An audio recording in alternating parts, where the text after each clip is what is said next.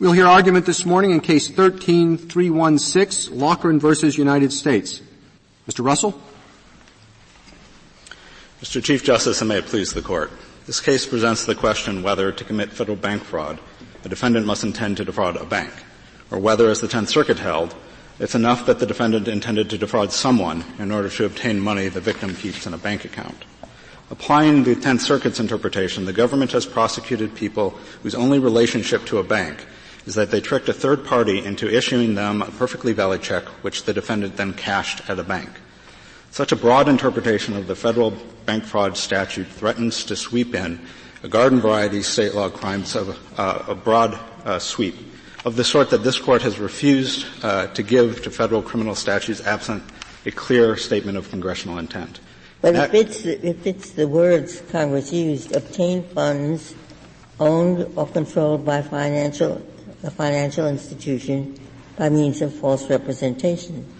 Well, the problem is there is an ambiguity in subsection 2 about to whom the false representation must be directed.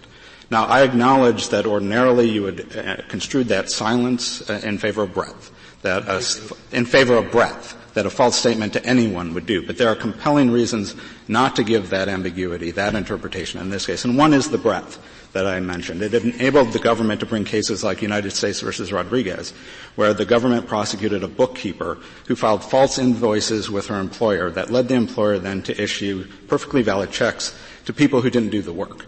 Well, but the breadth is confined. Given the development of the banking system, it may not seem as significant a limitation today as in years past, but nonetheless, the definition of a financial institution is, in 18 U.S.C. 20, is limited to institutions with a particular federal nexus. Federal Deposit Insurance, Federal Home Loan Bank, Small Business Investment Act. It isn't any financial institution, but institutions in which the federal government has a particular interest. That's true. But nonetheless, for precisely the reason you identified, it covers an awful lot of banks. And if you read the statute— Not in this case. And that's where I'm having difficulty. Why is it illogical to think that a falsehood rendered through a third party that might affect a bank, a false check, as your client was charged with, that would be the very case Congress would have wanted covered?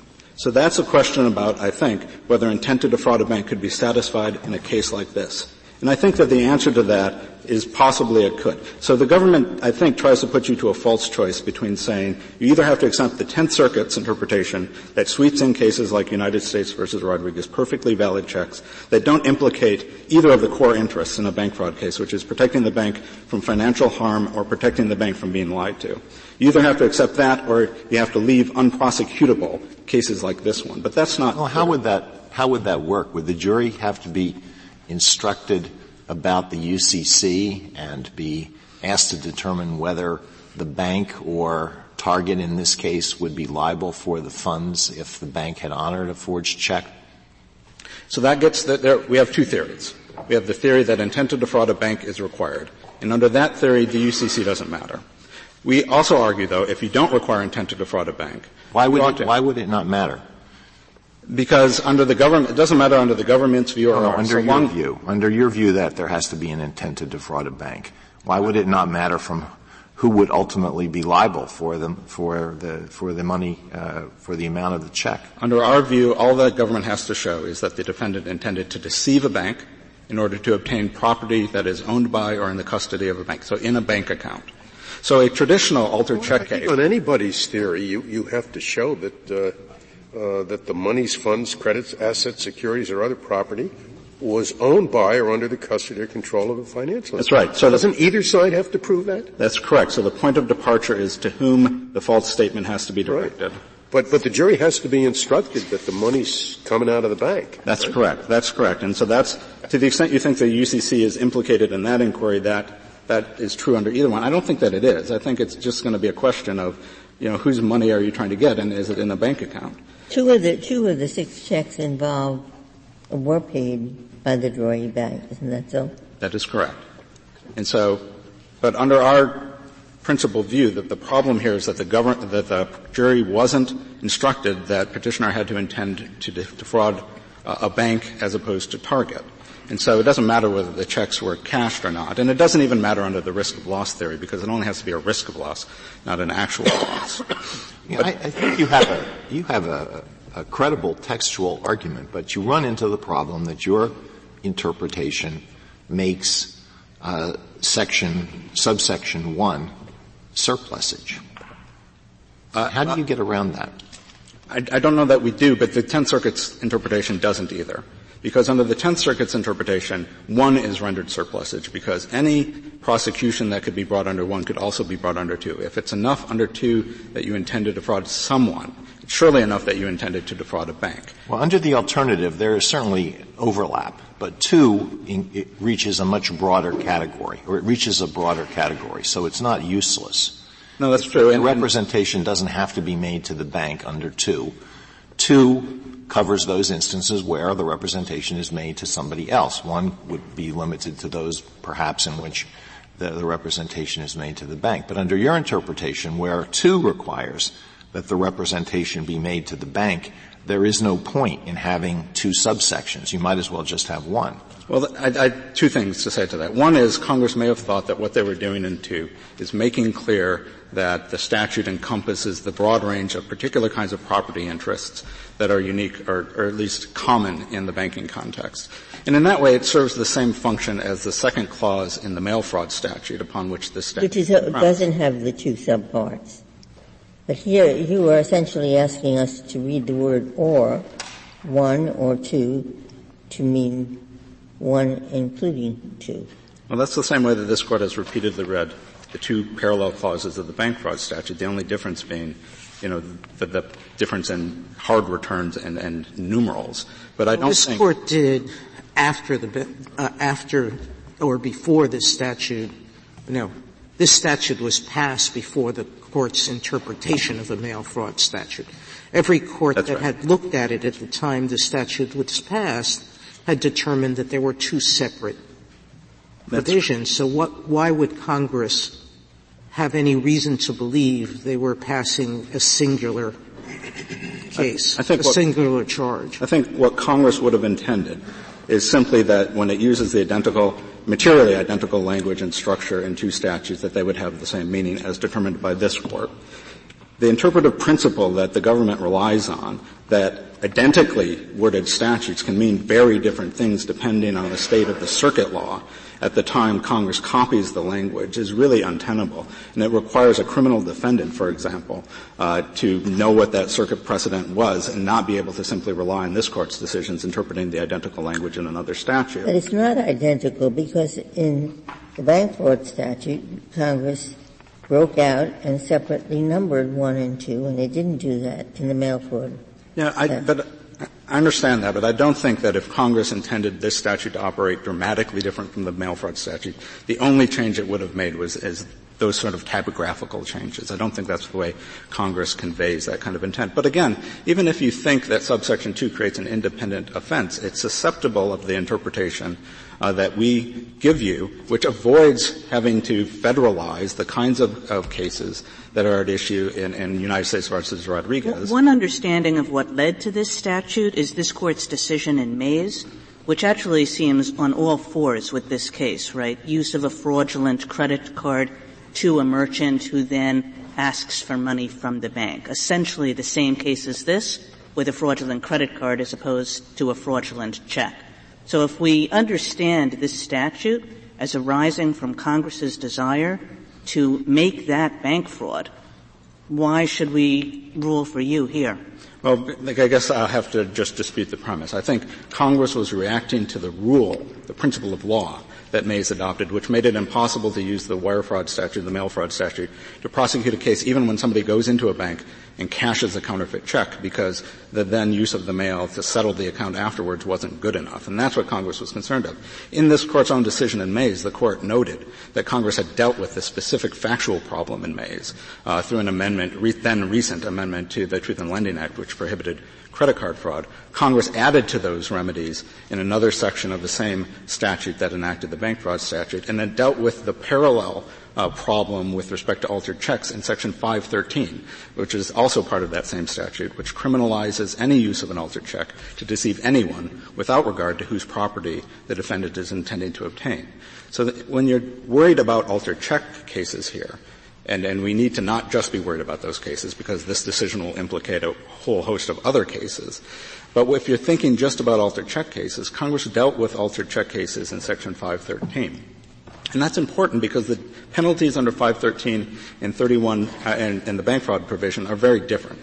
It's a 30-year sentence for bank fraud and a 10-year sentence for Section 513. And more importantly, the bank fraud statute is a predicate for aggravated identity theft, which imposes a mandatory 2-year minimum sentence that must be served consecutive to any other sentence.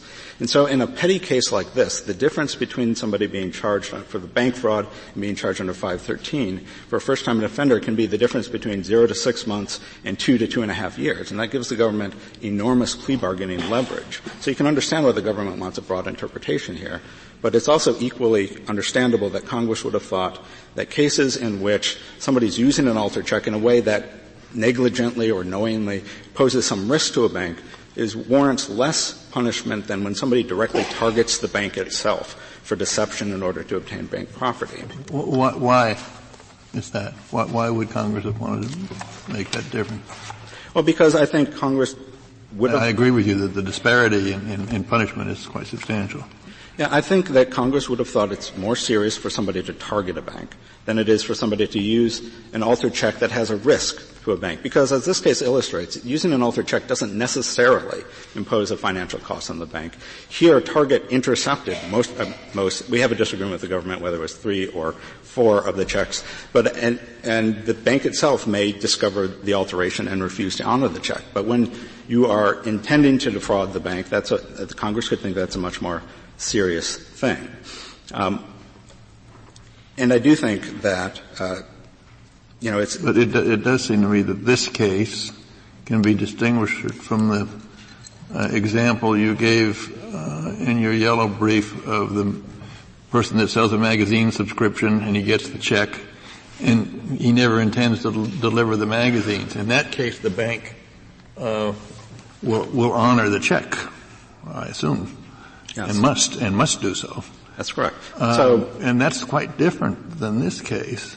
So the question is how to get rid of those cases while preserving the government's ability to prosecute. Well, you can do so, I suppose, through the government's proposed fallback position at page 40 of its brief, which talks about a risk of loss. So there are several things wrong with the government's fallback position. And it leads, in most cases, to the same result as intent to defraud. So in paradigmatic bank fraud cases, both our rule and their fallback rule permits prosecution. The only real difference is that their rule is designed to permit prosecution in third-party check fraud cases like ours. Because if it's an altered check that's presented to the bank, we acknowledge that shows intent to defraud the bank. So we're only talking about cases like ours where an altered check is presented to a third party. And the government's rule permits them to continue to prosecute those cases. Now, even if you agree with them that those kinds of cases fall within the scope of the statute, all you need to do then is to say, look, those cases aren't materially different than when you submit the check to the bank in the first place, that the altered check shows intent to defraud the bank in the third-party cases just like it does in a first-party case. Now, we think that they're wrong about whether or not these kinds of cases are covered. And if we're right about that, then there's obviously no reason to adopt, a rule that they made up just to deal with those kinds of cases. And maybe I could turn to that argument just for a second. Well, could I ask you this question? Suppose the defendant testifies and suppose the jury believes the defendant. The defendant testifies as follows. I never intended to defraud the bank. I knew that the cashiers at this particular retail establishment were incredibly careless. And so I got these checks and they were made out to my neighbor John Doe. I stole them from his mailbox. I crossed out his name. I wrote in the name of the retail establishment. And I knew these cashiers were so careless that they would honor the check. However, I never thought any bank would do that, so I didn't intend to defraud the bank. I intended to defraud the retail establishment. Now, under your theory that if the jury believed that, the person would not be guilty of the offense. That's right. And I don't think that those cases are covered for an additional reason as well, and that is the fraud there is not intended to obtain bank property. Under subsection 2, it's not any fraud that implicates bank property. The object of the fraud must be to obtain property that is owned by or in the custody or control of the bank. And in a case like this, what my client obtained was DVD players, and groceries, and a printer. And those were not property owned by or in the custody or control of the bank. Well, why doesn't that principle cover most of the cases you're worried about? Well, it doesn't cover the cases like Rodriguez, because the government can argue there that so I don't know if I finished the description of Rodriguez, but in that case, a bookkeeper submitted false invoices to her employer. The employer issued valid checks to a third party who then cashed it. And the government can say in a case like that, cashing the check results in you obtaining money in the custody or control of the bank. That's what you get in exchange for the check. And you obtained it by means of a false statement to someone, i.e. the false invoice submitted to the employer. And so it doesn't, adopting our view of what bank property is, doesn't completely eliminate the problem. We would win the case. But it doesn't. Why wouldn't your view have enabled you to win this case? It should have. I mean, we've brought a sufficiency of the evidence challenge with respect to whose property this is. And the jury, So if we think that was wrong, there's a lot less to this case than meets the eye. There is. That could be the end of this case. It doesn't resolve the circuit conflict, which there's still a circuit conflict about whether intent to defraud a bank is required in cases not involving this circumstance of a third party. But we do think that you shouldn't believe that just because, if you agree with the government that third-party altered check cases fall within the scope of the statute, that's not a reason to forego requiring the government to prove intent to defraud the bank. It's just a reason to say that, as a number of circuits have, that use of that altered check shows intent to defraud a bank. The government has been able to prosecute altered check cases, including altered check cases to third parties, in circuits that require intent to defraud the bank. The other thing that's wrong. What's the theory behind that? Why would presenting an altered check to a third party constitute sufficient evidence of intent to defraud a bank? Well, I think that the theory is that the use of an altered check shows intent to deceive the bank. And then these courts simply view obtaining the property of a third party using that check as materially identical to obtaining that property directly from a bank, I think is the theory. But usually there won't be direct evidence of the defendant's intent. So the defendant's intent will be inferred from objective evidence, will be inferred from other evidence, and then you will get into the question of whether the retailer who initially accepts the check or the bank is ultimately going to be liable for the amount of that check. If you're in a situation in which the retailer is going to be liable, maybe that supports the inference that the defendant never intended to defraud the bank. If you're in the situation where the bank is going to be liable, it supports the inference that the defendant intended to defraud the bank. So won't you get into this somewhat complicated UCC question about who is ultimately going to be liable for the amount? I think that's a problem with your argument, but maybe there's an answer to it. Well, I think that there is, and maybe I'm not explaining it very well. So there's two pieces of intent to defraud the bank. There's intent to deceive the bank and intent thereby to obtain bank property. With respect to intent to deceive the bank, I think the courts have uniformly found in cases, at least first-party cases, that use of an altered check is sufficient evidence to show that you intend to deceive the bank. And when you whether you intend to deceive the bank, it doesn't matter who's going to end up bearing the cost at the end. It's just a question. Doesn't that UCC question arise anyway under the requirement that you have to obtain bank property? It potentially does. Doesn't that require you to ultimately decide who's going to be stuck with the empty bag? It potentially could if you're willing to say that somebody who obtains property from Target potentially is obtaining bank property because of reasons related to the UCC. We don't think you even need to go that far. We think it's sufficient to say that in these third-party cases, what you're obtaining is the property of somebody else. And that doesn't mean that it's not a crime, and it doesn't even mean that it's not a federal crime. Yeah. It simply means it's a Section 513 crime. I understand that, but if you accept the government's view of yes. how these third-party cases ought to be resolved, you have to get into the UCC, don't you? I don't know. I mean, maybe they're the better people to answer that question for you. But I think that at least, to finish the answer to Justice Alito, use of an altered check which says when you've written, your name on the check rather than the person who altered it is an attempt to deceive a bank. We don't disagree with that. And so then the question in these third-party cases is, are you attempting to obtain property of the bank? And we don't think that the UCC comes into that. It's just a simple common-sense thing that a DVD player on Target shelves is not property owned by or in the custody or control of a bank. And so how does it work? How does it work if you have Mr. Crook? Mr. Crook has a bank account in the Bank of America. He has $32 in it. He writes a check for $5,000. He sees somebody on the street whom he vaguely knows and says, here, take my check. Go to the bank. Give me $200 or give me $1,000. Now he's got the money from Mr. Smith. He didn't obtain money from the bank. It was Mr. Smith who did or did not go into the bank get the money. Does that fall within the statute? No. I mean, what that is a typical bad check case. So this doesn't fall within the statute at all. If in fact, in other words, have we got some cases on that?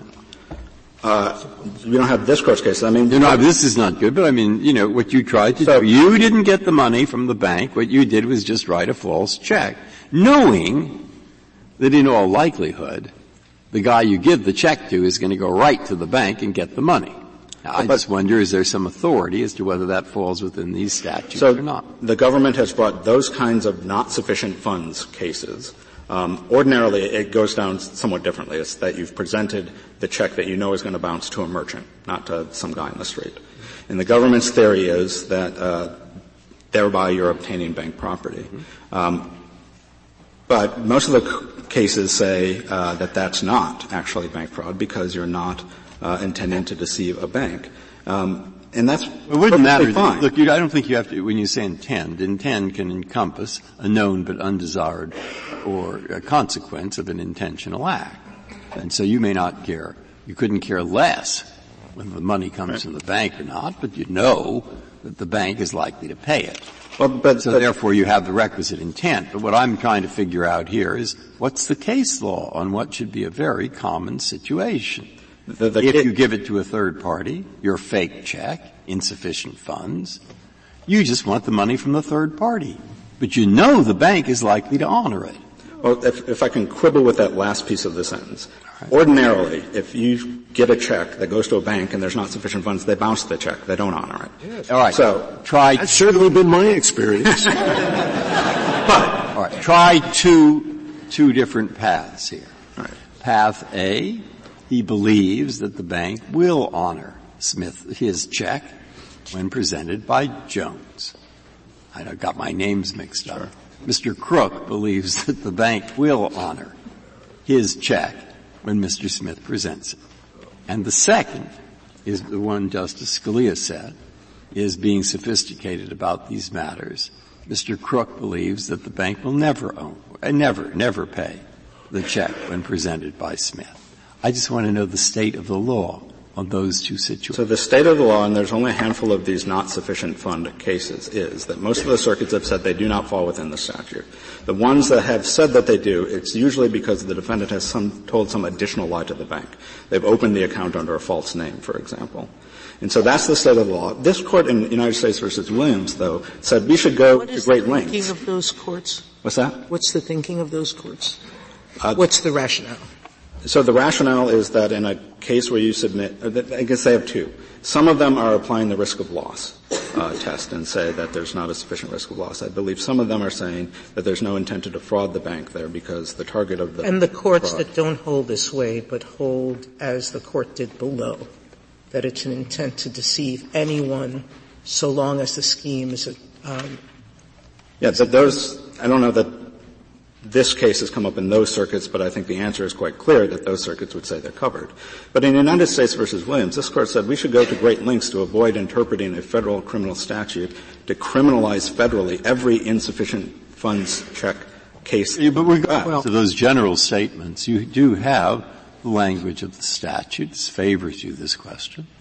But I guess the theory would simply be where Mr. Crook gives him a bad check to Mr. Smith. He couldn't care less whether Smith presents it to the bank And he, as far as he's fairly sophisticated, thinks probably Smith won't present it to the bank. He may have an insurance company or something. And therefore he did not either obtain or try to obtain or believe he would obtain money from the bank. That's right. Whether it's money that the bank itself owns or whether it's money of which the bank has custody. That would seem to be the simplest theory. And I just wonder, is that what courts have said? I think what courts have said is that those kinds of schemes are directed at victimizing the third party, not a bank, and that leaves to the states their traditional authority to prosecute bad check cases, which I don't think should be troublesome. If I could reserve the remainder of my time. Thank you, counsel. Mr. Yang? Mr. Chief Justice, and may it please the Court, Congress drafted Section 1344 with two separate clauses, each of which serves a distinct function. The first clause targets schemes to defraud a bank. That requires intent that the scheme have the purpose of defrauding a bank. It's Clause 2, and this is at page 5A of the government speech. You can see the structural difference quite cleanly. Clause 2 targets schemes to obtain property that's either owned by or under the custody or control of a bank. And Congress enacted these broad, disjunctive clauses in response to this Court's decision in Mays, as well as in Williams, which had curtailed the government's ability to prosecute precisely these types of fraud. But, Mr. Yang, your interpretation of the statute goes far beyond Mays. Mays was something with a fraudulent credit card or a forged check or something like that.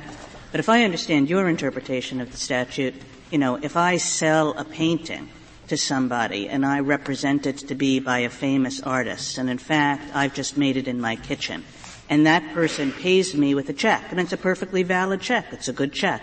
The fraud is obviously as to the person who's just bought the painting. It has nothing to do with the bank. But your interpretation would cover that case as well. That is correct. Our understanding of the text and the reason why that is the case is because Congress specified in Clause 2 that the scheme to obtain money or property from the bank has to be by means of a false or fraudulent pretense, but it doesn't specify to whom that false or fraudulent pretense must be made. Now, we understand that sweeps in broader than what Mays. And it's just a little bit peculiar, right? I mean, if somebody pays me in cash, the government can't prosecute the person. If somebody pulls out a check, the government can. That doesn't seem to make a whole lot of sense in terms of what this statute is about. Well, we think that the text suggests that what Congress was doing was enacting a broad prophylactic, because what Congress was addressing, remember, were situations where this Court had construed narrowly statutes which addressed situations like this where banks were the inherent second-line victims. But Congress here, wanted to avoid. The bank is not the victim. That's the whole point.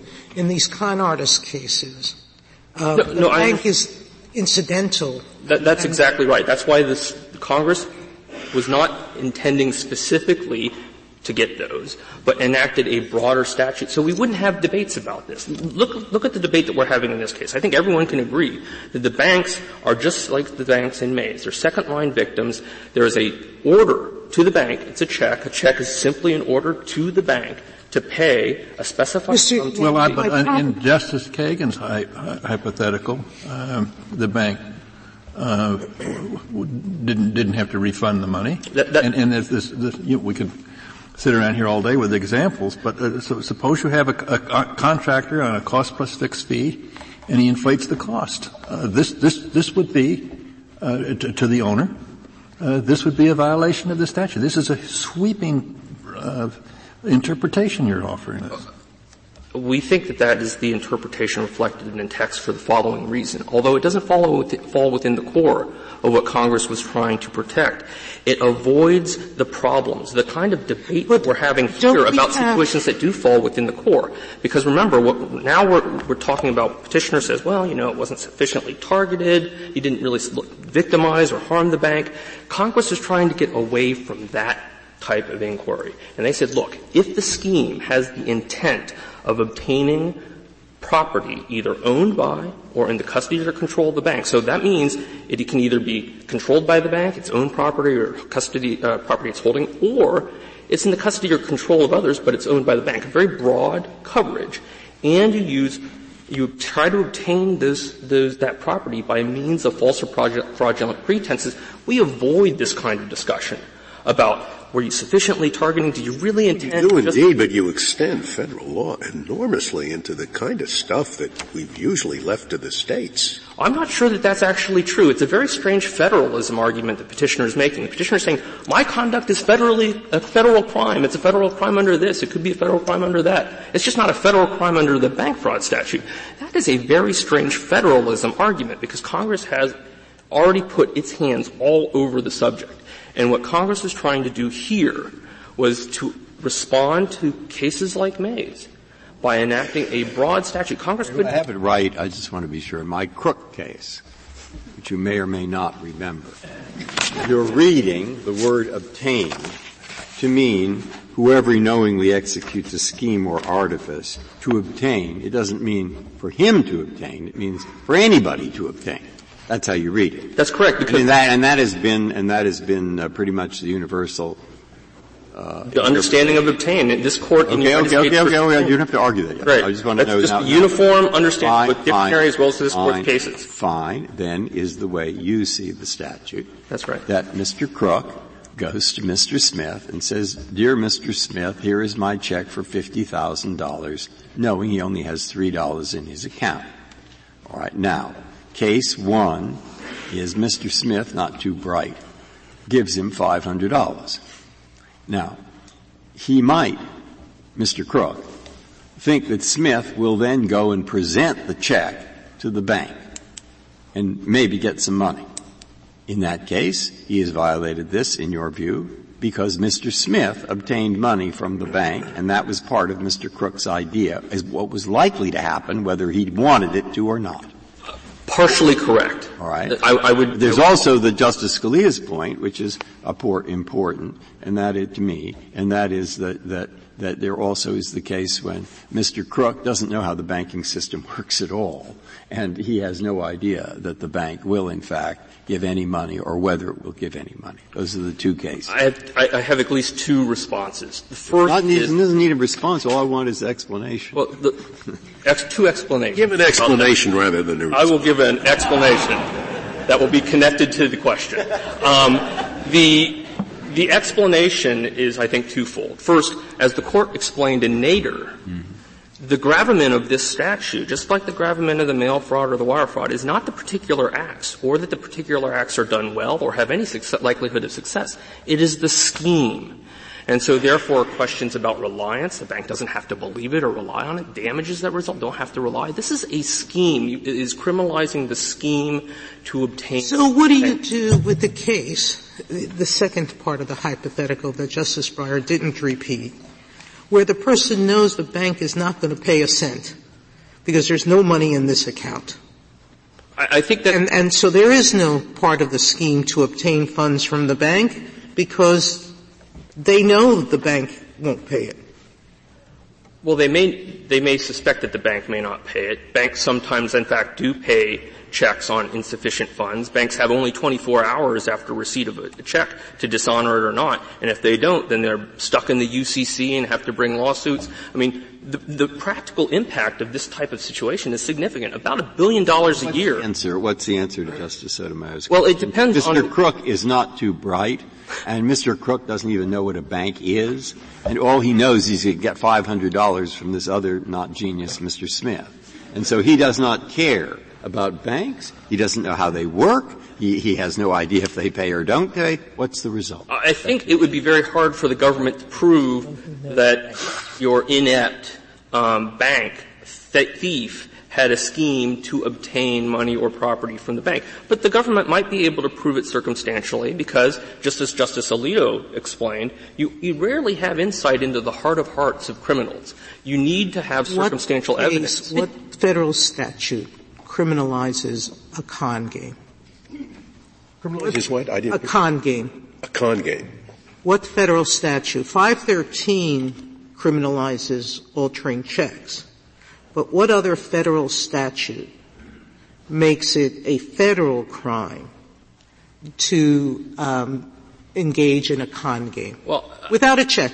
Well, I'm not sure exactly what you mean by a con game, but there are plenty of somebody federal says, statutes that I'm going to paint your fraud. house and takes a check for $100 and doesn't paint the house. Well, the answer is that Congress has addressed false statements, schemes to defraud, schemes to obtain money or property through all kinds of various statutes, mail fraud, wire fraud, false statements, bank fraud. It just has done so in particular areas where there is a federal interest implicated.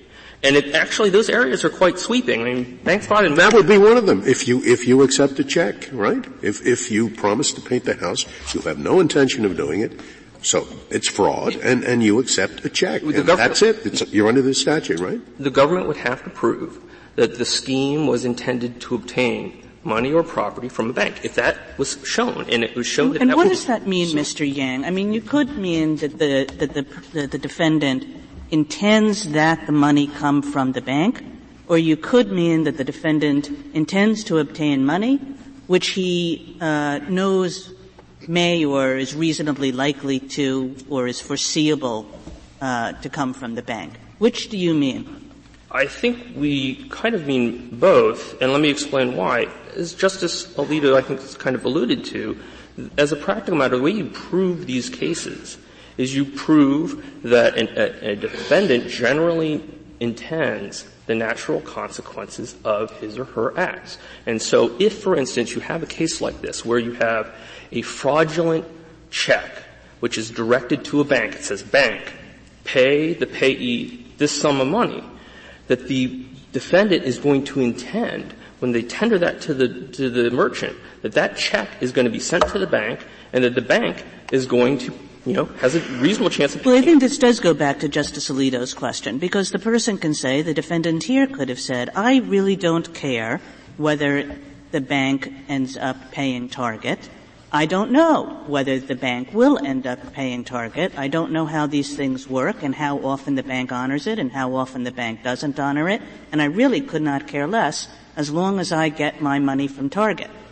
Right, but in our legal system, I don't think it's. Let me give you another example. Let's say you want to kill somebody and you put a bomb in their car, right? And there are two people in the car. You see the target go in, you see someone else go in, and you detonate the bomb. You can't say, I was really indifferent about the second person. No, but so you're saying that my person, forget the other examples, I mean, you're saying that this person who could not care less if the money comes from the bank and actually thinks that the money may not come from the bank because it's quite likely that the bank's not going to honor this.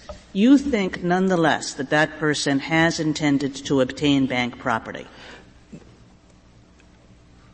Yes, by the virtue of the scheme. I thought you said earlier, and I was going to ask you about that he does not have to personally receive bank property. Right. He just intends that bank property be given to somebody. To be transferred per his direction. Yes. Yes. That's exactly right. And you've been slipping back into the hypotheticals where the bank is going to bear the loss. But your position also covers instances where the bank does not bear any loss. The fraudulent contractor, Justice Kagan's hypothetical about the phony painting. The bank is not going to give them that money back. And for good reason, for multiple reasons. One, this is prohibiting the scheme, not a good scheme, not a completed scheme, not an effective scheme. So you have federalized every fraudulent transaction in the economy whenever a check is involved.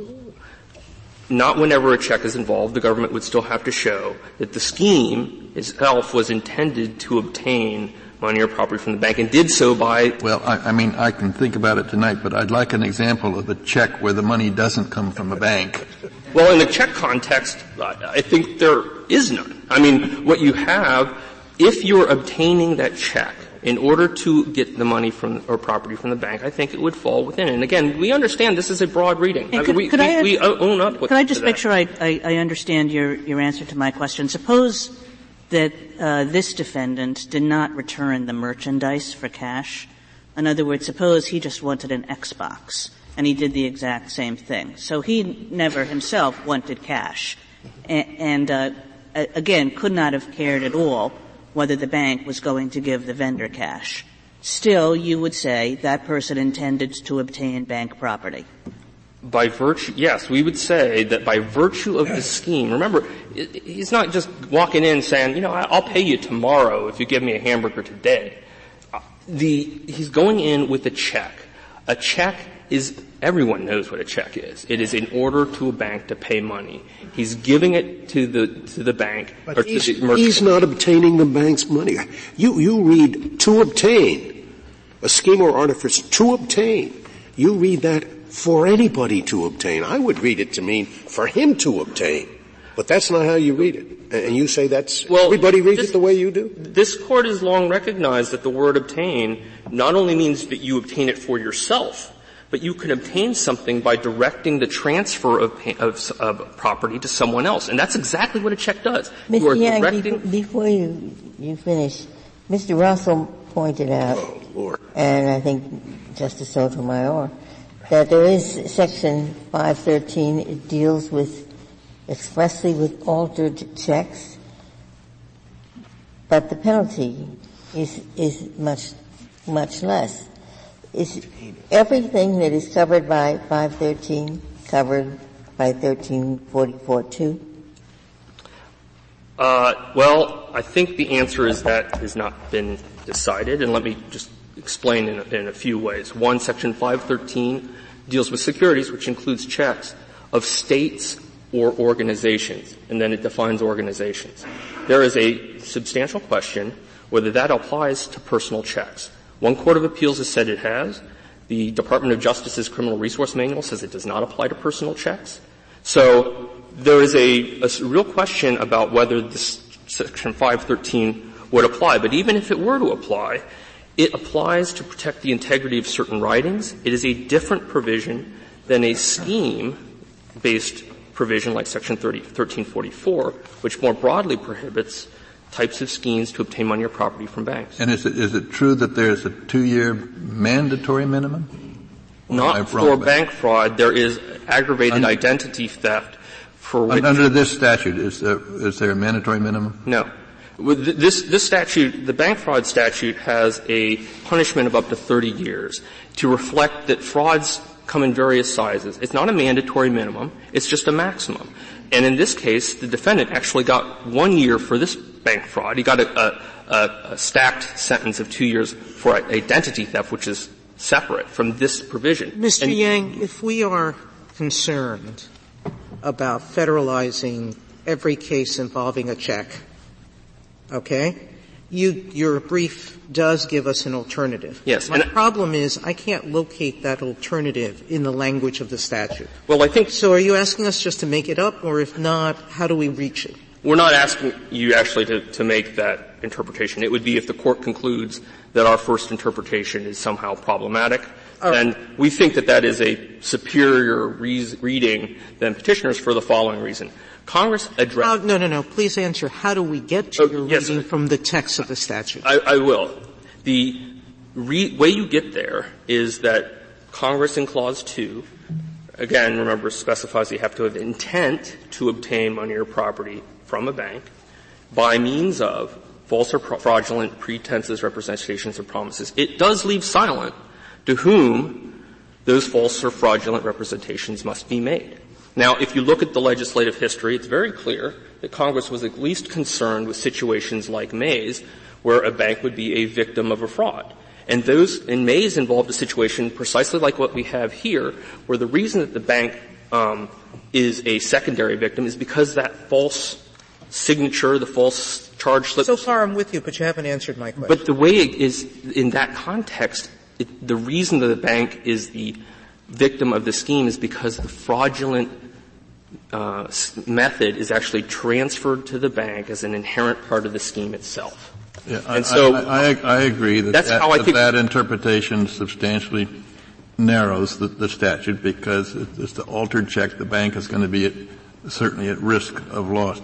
If we were to agree with that suggestion, and we're inclined to read the statute that way, is there a case that you can cite to us that says we have a duty to save poorly drawn statutes by a sensible amendment?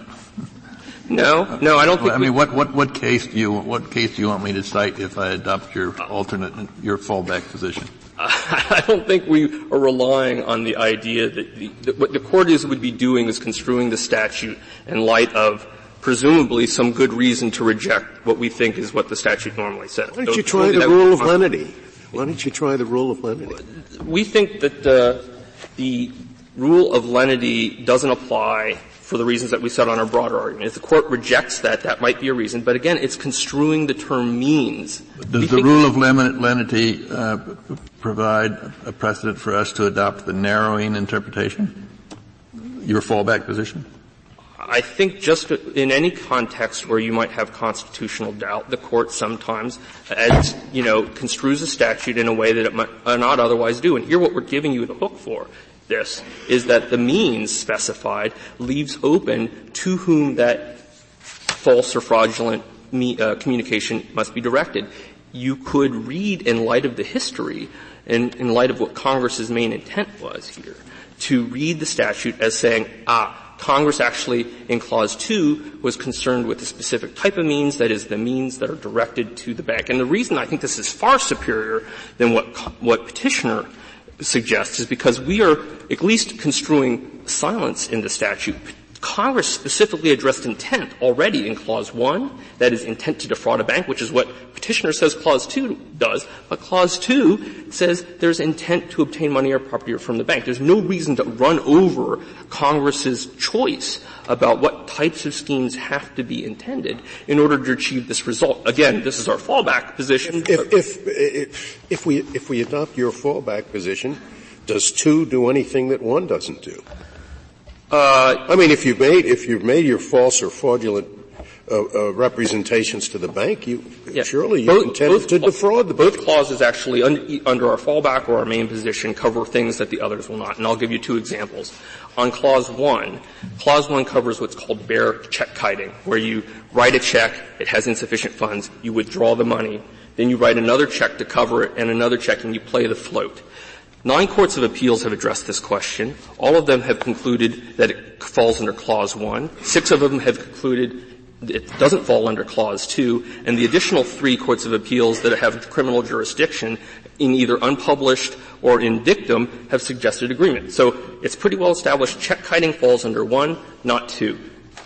With respect to 2, it covers schemes like this, where you can argue maybe you didn't intend to defraud the bank itself, but you used false or fraudulent means that would be inherently go to the bank because of the nature of the means themselves.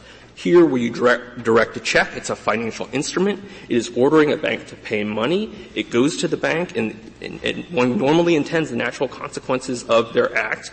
It goes to the bank in the ordinary course. Which part of the statute are you interpreting with this limiting principle? The obtain part? The by means of. By means of.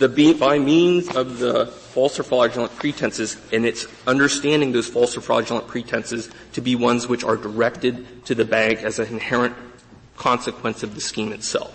Mr. Yang, your first order argument, which is, the natural way one would read a statute that says 1 or 2, is to interpret it as meaning 2 different things. Yes. But that requires us to read it differently from the way we read the exact same words without the numbers, but the exact same words in McNally. And we know that Congress wanted the bank fraud statute to mirror the mail and wire fraud statutes. So we end up with this, if we go with your friend over there, we read a statute in a way we wouldn't normally. But if we go with you, we have to read these 2 statutes that say the same thing and that we know Congress meant to say the same thing differently. Right. And I think that there are very sound reasons for doing that, and I'll explain why. First, when you look at the statute, Section 1344, this is on page 5A, and the bank fraud, or the mail fraud statute is on 1341 and 2A. They're quite different. Even when we just look at the statutory structure alone, Congress broke these clauses up, put them on different lines, numbered them, indented them equally. One would not naturally say you have the option of 1, option A, yes, or 2. I take your point that the words on the page look very good for you, but we also know that Congress didn't intend for those differences in spacing and numerology to have a difference in meaning, don't we? No. Congress modeled, it's certainly true that Congress modeled the bank fraud statute on the mail fraud statute, but that doesn't mean Congress wanted the two statutes to be coterminous. In fact, Congress not only expressed its understanding that these were disjunctive for the various structural reasons, which I think are inescapable from the text, but also Congress modified the text itself. Congress didn't simply say a scheme to defraud. It requires a scheme to defraud a financial institution. Congress did not say a scheme to obtain money or property. It specified that it's not only property of the bank, owned by the bank, it is property under the bank's custody that the bank doesn't own, and property that the bank owns, but it's not even under its custody or control, it's under the custody or control of others. This is a different statute, of course, modeled on the mail fraud statute, but it's different. And Congress, I don't think in 1984, could have been more clear about its intent to make these two provisions, that is, the intent to defraud and the intent to obtain provisions, distinct based on the choices that it made in text. It's just, I think, impossible to read the text and come away with the conclusion that in 1984 what Congress intended, regardless of what happened in the mail fraud statute in 1987, that Congress intended that, or, notwithstanding the only reading of or in this context that makes any textual sense, it's not even defended, it's a textual argument on the other side, that Congress meant that or in that structure to mean anything but or. That is a disjunctive with two separate clauses having independent meaning. And in fact, it would be anomalous to do so because Section 2 covers, for instance, bank-owned property that's not under the custody or the control of the bank. So why would you intend to defraud the bank when you're trying to really get it from the custodian of the bank's property? The idea would be that the means obtained, at the very least, would probably be directed to the custodian of the property, which is not always the bank under Clause 2. Is the government still taking the position that it took in the district court, that 1344(1) also covers this case? Well, we disagree with the Court of Appeals precedent, which says you need a risk of loss under Clause 1. But the government acquiesced to the district court's narrowing of this to Clause 2.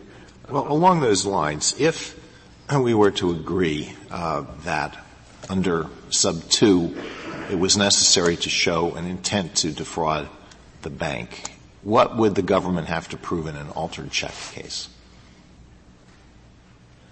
Well, I guess or what would you have had to prove under sub 1 if if this case could properly be prosecuted under sub 1? Well, you'd have to show that the scheme was actually intended to obtain, to deceive the bank, as well as obtain its property, as opposed to in that intent difference, it can be significant in cases.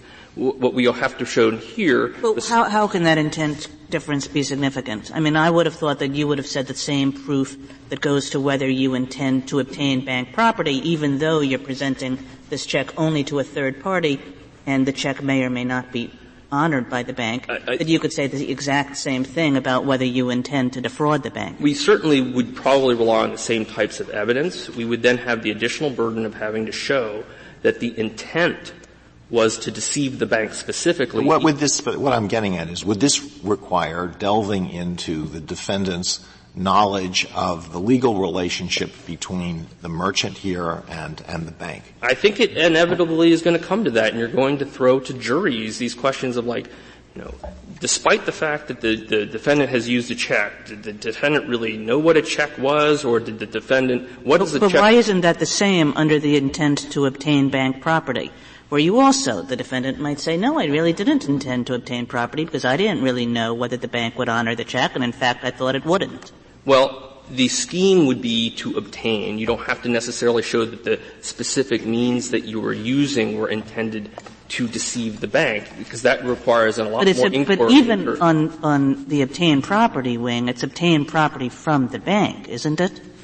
Not obtained property from the bank. It is obtained property. Well, in the custody of the bank. It doesn't have to be in the custody of the bank. It can be bank-owned property in the custody of others. So, for instance, banks have a lot of assets. For instance, they can foreclose on houses and such. In those contexts, you might have someone who is scheming to obtain bank property by directing their fraud to a third party to whom the bank has entrusted their... No, but in a case like this, wouldn't the difficulties of proof be the same? The person, whether you charge somebody with trying to defraud the bank or with trying to obtain property owned by or in the custody of the bank, if Justice Alito was right as to the one, that all these questions about the relationship between a bank and a retailer are going to come in, isn't he also right as to the other? I'm not quite — I don't think that's quite right, and the reason is that whenever you have to show an additional intent requirement, it ups the ante. Just like in homicide, you have various gradations of a homicide, including a murder. When you have doesn't the answer depend on for whom the money either owned or under in the custody of the bank has to be obtained? If it doesn't have to be obtained by the defendant, then it wouldn't seem to me that there would be much of a question. Because even if the only thing that the defendant obtains from the merchant is an Xbox, if the check is honored, it is going to be obtained by the merchant. So somebody is going to be obtaining money from the bank if the check is ultimately honored. I would just qualify that by saying that the defendant is obtaining the money. It's obtaining it through the check to be paid to the merchant. That's right. Excuse me. You have to posit his expectation that the check will be honored, don't you? The scheme has to contemplate that. Exactly. And if it's a scheme that's making alterations that no reasonable person would expect the bank to honor, it seems to me you're out of luck. Well, I don't, if I might respond, Mr. Chief Justice, I don't think that actually plays out in fact. Banks suffer about $1 billion in check fraud a year. There are $10 billion that banks put into check fraud prevention. There are so many checks that fly through, including the checks here. If you look at the checks here, the ones that he got caught for, not the ones that he might have washed and dried, weren't artfully done, but some still go through. And the transaction costs that it imposes on the financial system is something that Congress could have been concerned with. In fact, we think it was. Thank you, counsel. 5 minutes, Mr. Russell. Thank you. Congress was concerned about the risks to banks of altered checks, but it dealt with that in Section 513, not Section 1344. Yeah, so wasn't the scope of 513 wasn't clear. I don't think that that's correct. I mean, we cited a case in our brief in which the government actually succeeded in prosecuting someone for an altered check under Section 513. I don't understand the argument that checks aren't encompassed within 513. We've reproduced the language at 10A of the blue brief. And what it says is it criminalizes the use of a forged security. And it defines forged to mean altered. It defines security to mean check. And then it has to be a forged security of an organization. And it defines organization to mean any legal entity other than a government, established or organized for any purpose and includes any corporation, company, association, firm, etc. I just don't understand what the argument is that Section 513 doesn't cover some species of altered checks. But at the very least, if you thought that Congress must have intended to federally criminalize use of all altered checks, it's an easier interpretation to say that 513 covers it than the bank fraud statute. The government's argument here today makes utterly clear how broad the federal bank fraud statute will be if you adopt their interpretation. It encompasses the fake Renoir example and all of the ones in our briefs, and it includes every not sufficient funds case. And the government acknowledges. Could you please tell me what your objections are to the by means of limiting principle the government gives as an alternative? So there's several objections. One is the one that you raised. There's no basis for it in the text. It is a limitation on what the statute says, any false representation, and they say no, only those false representations that would foreseeably go to a bank and might fool an independent check. Second, it doesn't do any useful work because all it does is the only difference between their fallback position and intent to defraud a bank is two things. One is it permits them to bring cases in these third-party altered check cases, and we've argued we don't think that those fall under the statute anyway. But even if you think that they do, the much easier thing to say is they fall under the statute. Intent to defraud a bank is required, but the use of the altered check is sufficient evidence. Well, I think it does a lot of work because it takes out of the equation schemes to defraud where the bank is not going to be liable. Right. I'm saying it doesn't do any work that intent to defraud a bank doesn't already do.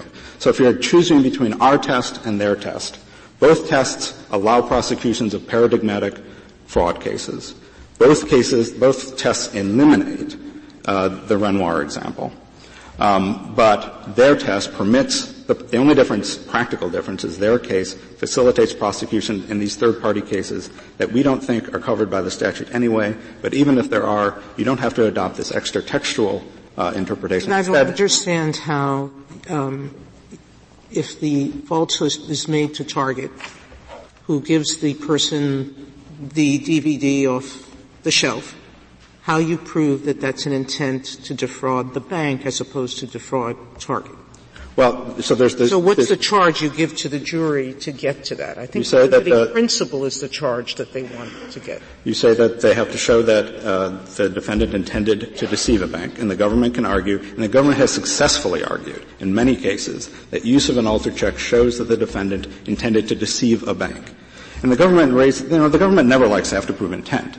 But the government raises these theoretical difficulties in proving intent, but it hasn't shown that this actually ever arises. In fact, the government routinely convicts people in circumstances like this case, even in circuits where intent to defraud a bank is required. It's just they didn't try to do that here, because they didn't ask the jury to make that finding. In addition, the difficulty of their test is it's just plain strange. They say you should adopt their test because Congress didn't care about intent to defraud a bank. Then they adopt a rule that looks very much like the kind of rule you would adopt if you thought Congress cared about intent to defraud a bank. It's simply substituting some circumstantial evidence that one could argue to a jury shows intent to defraud a bank and saying that's all the government has to prove. Your textual hook is that that the representation has to be made to the bank, right? That's the only way you can get this within the statute. That's correct. But that's different from an intent to defraud the bank, isn't it? I think, well, that's the first half. So there's two pieces, intent to deceive the bank, intent to obtain bank property. We say that you can read the statute to require intent to deceive the bank because there's a statutory silence, and then the government has to prove intent to obtain bank property. That's easily proven when the check is directly presented to a bank. We don't think it can be proven in a case like this because our client intended to obtain Target's property, not the bank. Well, where's the textual silence about intent? Where do you get intent to deceive the bank into this? I think that's what I get it from this Court's decision, for example, in McNally, where it says. Where do you get it from the text? I understand the argument. It's a very credible argument. It doesn't say to whom the representations have to be made. So you put in to the bank. Right. I don't see how you get from there to defrauding the bank.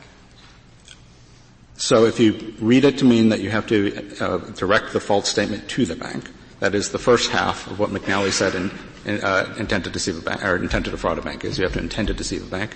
And the second half is you have to get intend the deceit to obtain bank property, which is on the face of subsection 2. Thank you, counsel. Case is submitted.